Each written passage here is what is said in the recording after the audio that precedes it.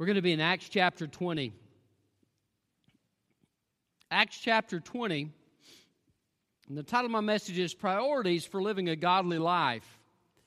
I can remember when my parents were teaching me as I was growing up, they would emphasize godly priorities. Being in the Word of God, spending time in prayer and all these different things. They'd emphasize these priorities and began to try to teach me how to live my life in that way. And I've also had friends and mentors along the way who have emphasized godly priorities to me. And I've been so grateful for that. It's so important to have godly priorities in your life because it enables you to draw close to the Lord and to enjoy His presence and to live for Him in an effective way. And so Luke, in this scripture, in the book of Acts, is describing some things about Paul and his journey back to Jerusalem through these places where he had ministered and served, and he is kind of giving them the last address before he goes to Jerusalem, and he knows that problems are headed for him there, and he tells the Ephesians, I'm not going to see your face again.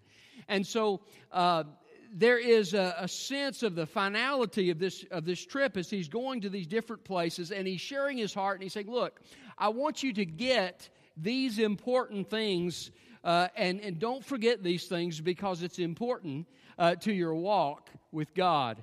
And so each one of us needs to take steps to have those godly priorities in our life and to trust the Holy Spirit to do that through us as we ask Him to. So the title of my message is Priorities for Living a Godly Life. And let's begin reading there in verse 1 of Acts chapter 20. After the uproar was over, Paul sent for the disciples, encouraged them, and after saying goodbye, departed to go to Macedonia. And when he had passed through those areas and exhorted them at length, he came to Greece and stayed 3 months. When he was about to set sail for Syria, a plot was devised against him by the Jews, so a decision was made to go back through Macedonia. He was accompanied by Sopater of Pyrrhus from Berea, Aristarchus and Secundus from Thessalonica, Gaius from Derbe, Timothy and Tychicus and Trophimus from Asia. These men went on ahead and waited for us at Troas. But we sailed away from Philippi after the days of unleavened bread. In 5 days we reached them at Troas, where we spent 7 days. On the first day of the week we assembled to break bread. Paul spoke to them, and since he was about to depart the next day, he has extended his message until midnight. There were many lamps in the rooms upstairs where we were assembled, and a young man named Eutychus was sitting on the windowsill and sank into a deep sleep as Paul kept on speaking. When he was overcome by sleep, he fell down from the 3rd story and was picked up dead. But Paul went down, fell on him, embraced him, and said, Don't be alarmed, for his life is in him. After going upstairs, breaking bread and eating, Paul conversed a considerable time until dawn. Then he left. They brought the boy home alive and were greatly comforted. Then we went on ahead to the ship and sailed for Assos, intending to take Paul on board there. For these were his instructions since he was going by land. When he met us at Assos, we took him on board and we came to Mytilene. Sailing from there, the next day we arrived off Chios. The following day we crossed over to Samos, and the day after we came to Miletus. For Paul had decided to sail past Ephesus so he would not have to spend time in Asia, because he was hurrying to be in Jerusalem, if possible, for the day of Pentecost.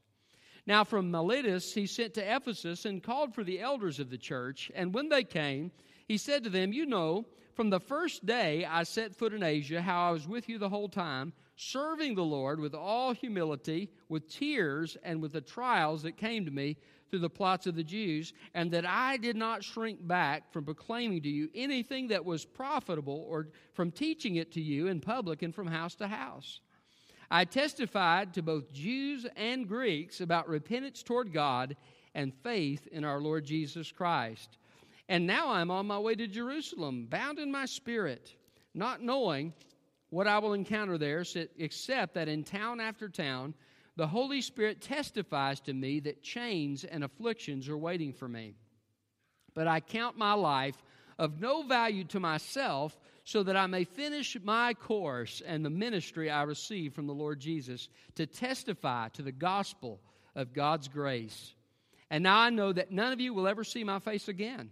Everyone I went about preaching the kingdom to, therefore I testify to you this day that I'm innocent of everyone's blood. I did not shrink back from declaring to you the whole plan of God.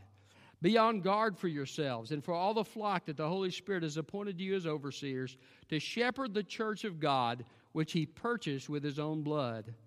I know that after my departure, savage wolves will come in among you, not sparing the flock. And men will rise up from your own number with deviant doctrines to lure the disciples into following them. Therefore, be on the alert, remembering that night and day for 3 years I did not stop warning each of you with tears. And now I commit you to God and to the message of His grace, which is able to build you up and give you an inheritance among all who are sanctified. I've not coveted anyone's silver or gold or clothing. You yourselves know that these hands have provided for my needs and for those who are with me. In every way, I've shown to you that by laboring like this, it's necessary to help the weak and to keep in mind the words of the Lord Jesus, for He said, it is more blessed to give than to receive. After He said this, He knelt down and prayed with all of them, and there was a great deal of weeping by everyone. They embraced Paul and kissed him, grieving the most over his statement that they would never see his face again. Then they escorted him to the ship. Priorities for living a godly life. What are these priorities? Well, the first one I want you to see is that we need to learn God's Word. Learn God's Word. Now, I want you to see they had a hunger for the Word of God. Paul had been at Troas for a couple of weeks, and his time was limited, and so the last night before he's leaving, he preached all the way to midnight. How would some of you like that if you came to church on Sunday night and I preached all the way to midnight? And then, when Eutychus fell asleep and fell out of the window, dead, from the third story, Paul goes down and heals him, and then he goes back and he continues to converse with them all the way till dawn, and then he goes. So he preaches all night. You know what I know? Most Baptists wouldn't endure that. Most Baptists would. And can I tell you something? I think we have seen, I understand that in Spurgeon's day, preachers used to preach for 2 hours. Did you know that? The time has shrunk and shrunk and shrunk and shrunk and shrunk. And people have endured less and less and less and less and less. I remember in my last church there was a lady named Annie Smith, and she was 103 when I left there. But she would tell me about these called protracted meetings when she was a little girl. And these protracted meetings would last 2 weeks. It was a revival meeting. And for 2 whole weeks, 3 times a day, people would come out to hear the Word of God. Farmers would leave their fields. Everybody would disrupt their schedules to go and to spend time hearing the Word of God and feeding and being nourished by His Word. There is a lack of hunger for the Word of God in our nation today. We need to have that hunger for God's Word. God's Word is what nourishes us spiritually. But I want you to see, look at verse 27. Paul says, I did not shrink back from declaring to you the whole plan of God. So he's telling the whole counsel of God, the whole teaching that God wants them to know. So he emphasizes it again. Then look at verse 32. He's saying, I'm going, and I'm not going to see your face again. But he says, I now commit you to God and to the message of His grace. His grace. Grace is what God gives us, not only what undeserved favor He gives us at salvation, but also the power that we need to live the Christian life.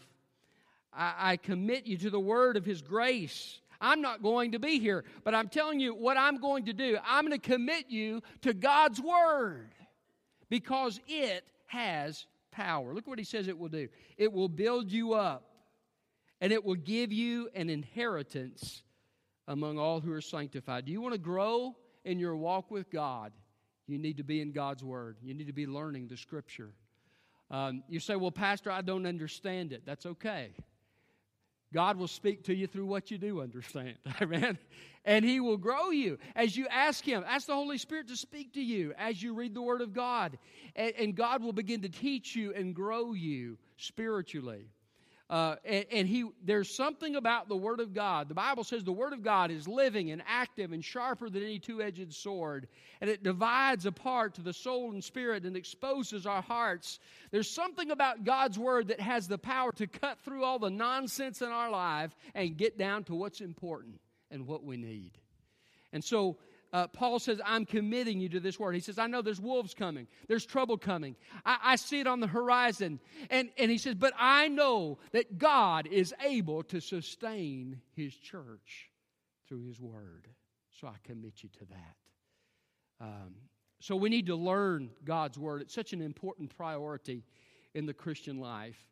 Some of you may not have a quiet time with God. You might start setting a goal for 5 minutes a day.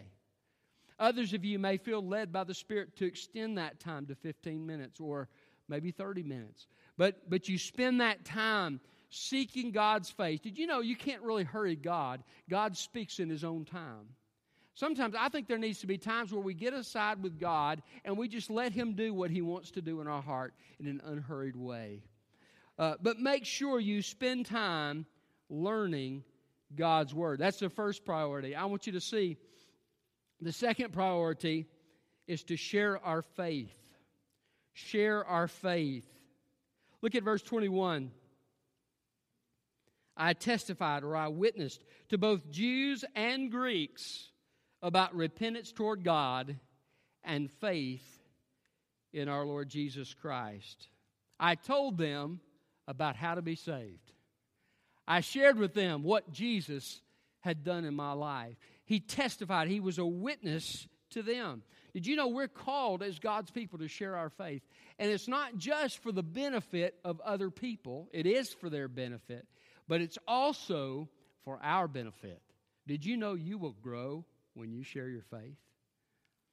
When you share your faith, you will have questions that people ask you. And guess what you'll do? You'll go back to this book and you'll try to find the answer. You'll grow. When you face opposition and somebody maybe doesn't treat you the way they should, which, by the way, that doesn't happen all that often when you talk to somebody respectfully, but it will happen occasionally. But when that happens, you will go to God's Word to find encouragement. You see, you will grow. It will be a growth experience for you. And when you have the joy of leading somebody to Christ for the first time, that is exciting. And you get to know that God used you to make a difference in that person's life forever. You ever think about that? When you share Christ with somebody, whether you're planting the seed, giving that first statement about Christ, maybe something He's done in your life, or whether you're watering that, you're praying for that person, you're investing in that person's life, or whether you're the person that gets the harvest, wherever you are on that continuum, as you minister, trying to reach people for Jesus Christ and sharing your faith, you are part of the work of God. And God will grow you through that. And so Paul says, I didn't shrink to testify to you about this message. And as we witness for Christ, we will see God work in our hearts to help us grow. Isn't it interesting? Paul mentions this to them as he's giving them this last statement. You say, well, Paul's saying he did it. What do you mean? No, he's sharing with them. He's reminding them that he did it so that they can continue to do it. Amen? He's leaving. Who's going to share the gospel when he's gone? He's saying, listen, this is what I've done. This is what I'm holding out to you as a priority. So make sure you share your faith. Did you know you don't have to be eloquent to share your faith? Did you know you don't have to know a lot to share your faith? I heard one person say, witnessing is one beggar telling another beggar where to find bread. Isn't that good? That's all you're doing. Just one beggar telling another beggar where to find bread. Listen, Jesus changed my life. I sure would like for you to know Him too. and you share how they can know Him. Jesus died and rose, and the Bible says we respond to Him through repentance, turning from our sin, make a choice to turn from our sin, and putting our trust in His promise to forgive us as we ask Him to. That's the gospel. What I've told you in that sentence. That's the gospel. God wants us to share it with other people. Will you share the good news? Share your faith with other people. God will grow you through it. Priorities for living a godly life. What are they? First of all, learn God's Word. Secondly, share your faith. Thirdly, put Jesus first. Put Jesus first. Paul is describing that he's going to Jerusalem. He's not really sure what all is going to happen there, but he says, this I do know. Look at verse 23. Except that in town after town, the Holy Spirit testifies to me that chains and afflictions are waiting for me. Now, would that discourage you from going on to Jerusalem? It might give me pause. Now, I hope that I would be obedient to God and that I would do what I was called to do. In my heart, I hope that I would. But Paul says, look at what he says in verse 24. He says, I count my life of no value to myself so that I may finish my course and the ministry I received from the Lord Jesus to testify to the gospel of God's grace. You know what Paul's saying? Jesus comes before my own safety. Jesus comes before my own health. Jesus comes before my own comfort. Jesus comes before my opportunity to do leisure activities. Jesus comes before it all. And the chief consuming priority of my life is that I can do what Jesus wants me to do. Is that not amazing? That's the priority that God wants us to have, to put Jesus first. The sad thing is, all of us at some time have not put Jesus first. But many of us, most of the time, do not put Jesus first. You know how I know this? We don't have a quiet time. Well, preacher, I don't have time to have a quiet time. Do you have time to watch your favorite TV program? Do you have time to go play golf? You have time to fish? You have time. The question is not whether you have time. The question is, are you making it a priority? Are you putting Jesus first? People come to church when it's convenient, when they don't have something else to do. Well, I'll give Jesus a token attendance once in a while, but I'm not going to put Him first in my life.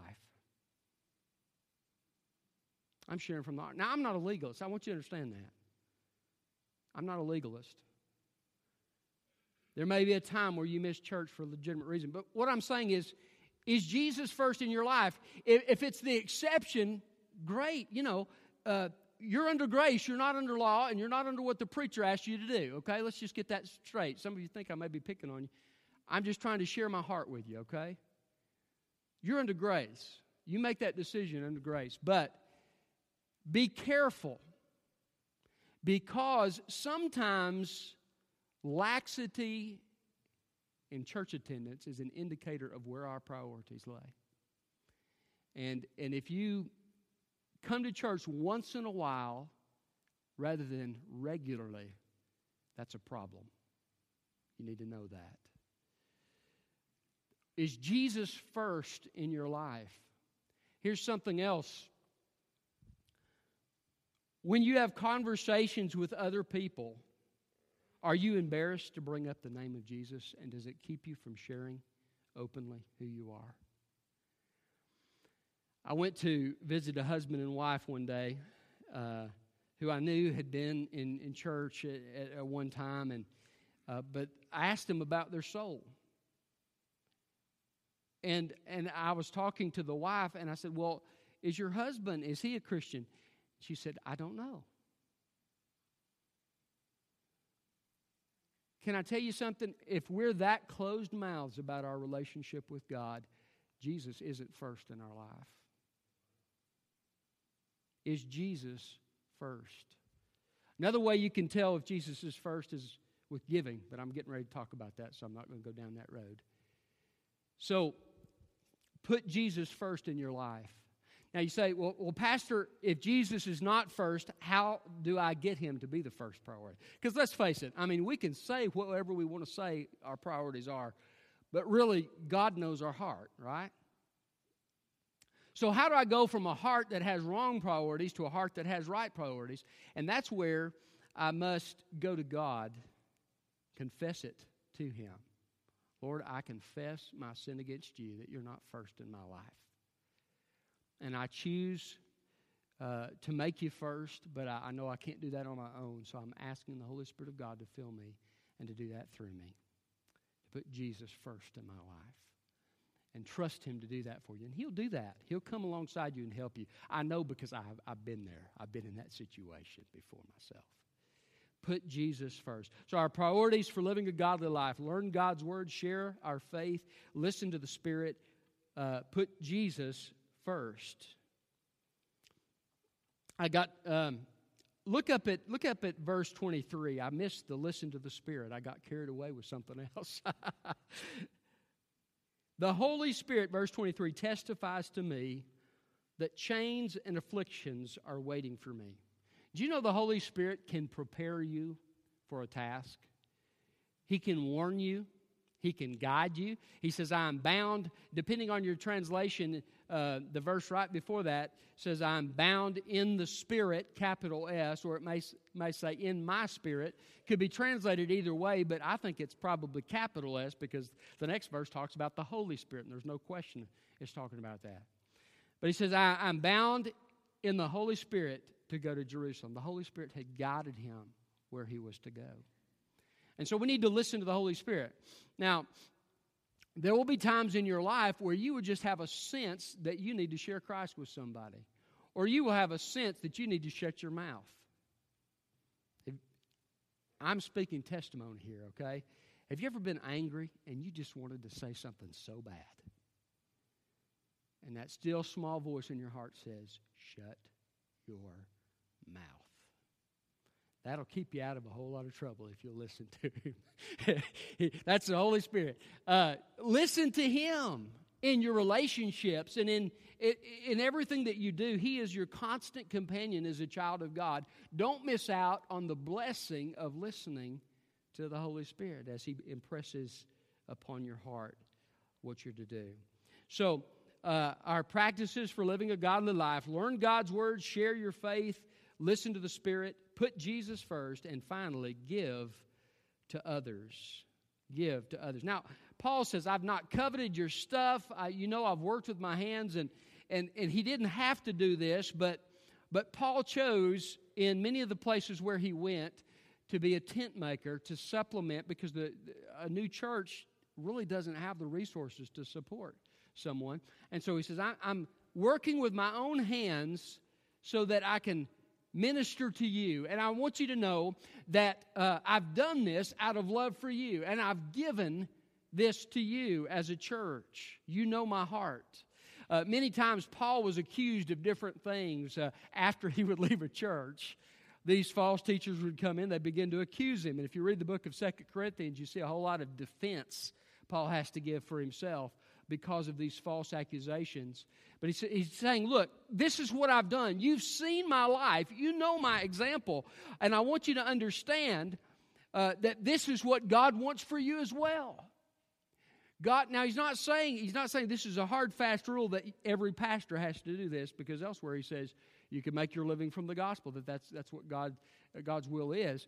But what he is saying is it's His will for every believer to be generous. For every believer to be generous, to give to others. And he quotes Jesus. He says, it is more blessed to give than to receive. It is more blessed to give than to receive. And he's encouraging them. Now listen, some of you are saying, well, I don't have any money to give. I can't even pay for the stuff I've got. Well, I understand that, okay? You give what God leads you to give over and above your tithe. You do that. And that's between you and God. But all of us can give something. It may not be money, but we can give our prayers, can't we? You know what Paul did? He got down on his knees with these other believers, and they prayed together. Isn't it a blessing to have other believers to pray for you? There's been times I've asked certain of you to pray for me, and I've seen a difference in my life when you've prayed for me. And you've experienced that difference when someone has prayed for you. What a blessing that is. You can give your prayers to somebody. You can give your heart to somebody. Right? What does Paul do? He says, let's look at what this says here.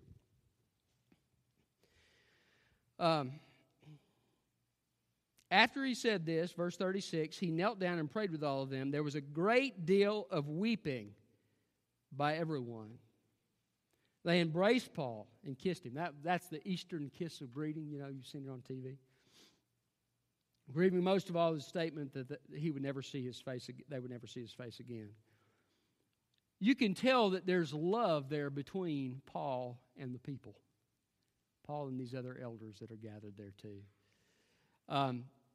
Elsewhere in the book of Thessalonians, Paul says to them, I had apostolic authority. I could have ruled it over you with my authority, but he said, I became as a babe and as someone who's gentle in the midst of you. As a nurse cares for her own child, so I cared for you, ministering to you. He gave them his heart. You know, I'm convinced that most of the world doesn't care all that much about what we know until they know how much we care. And you can give somebody your heart. You can truly care for them, pray for them, reach out to them.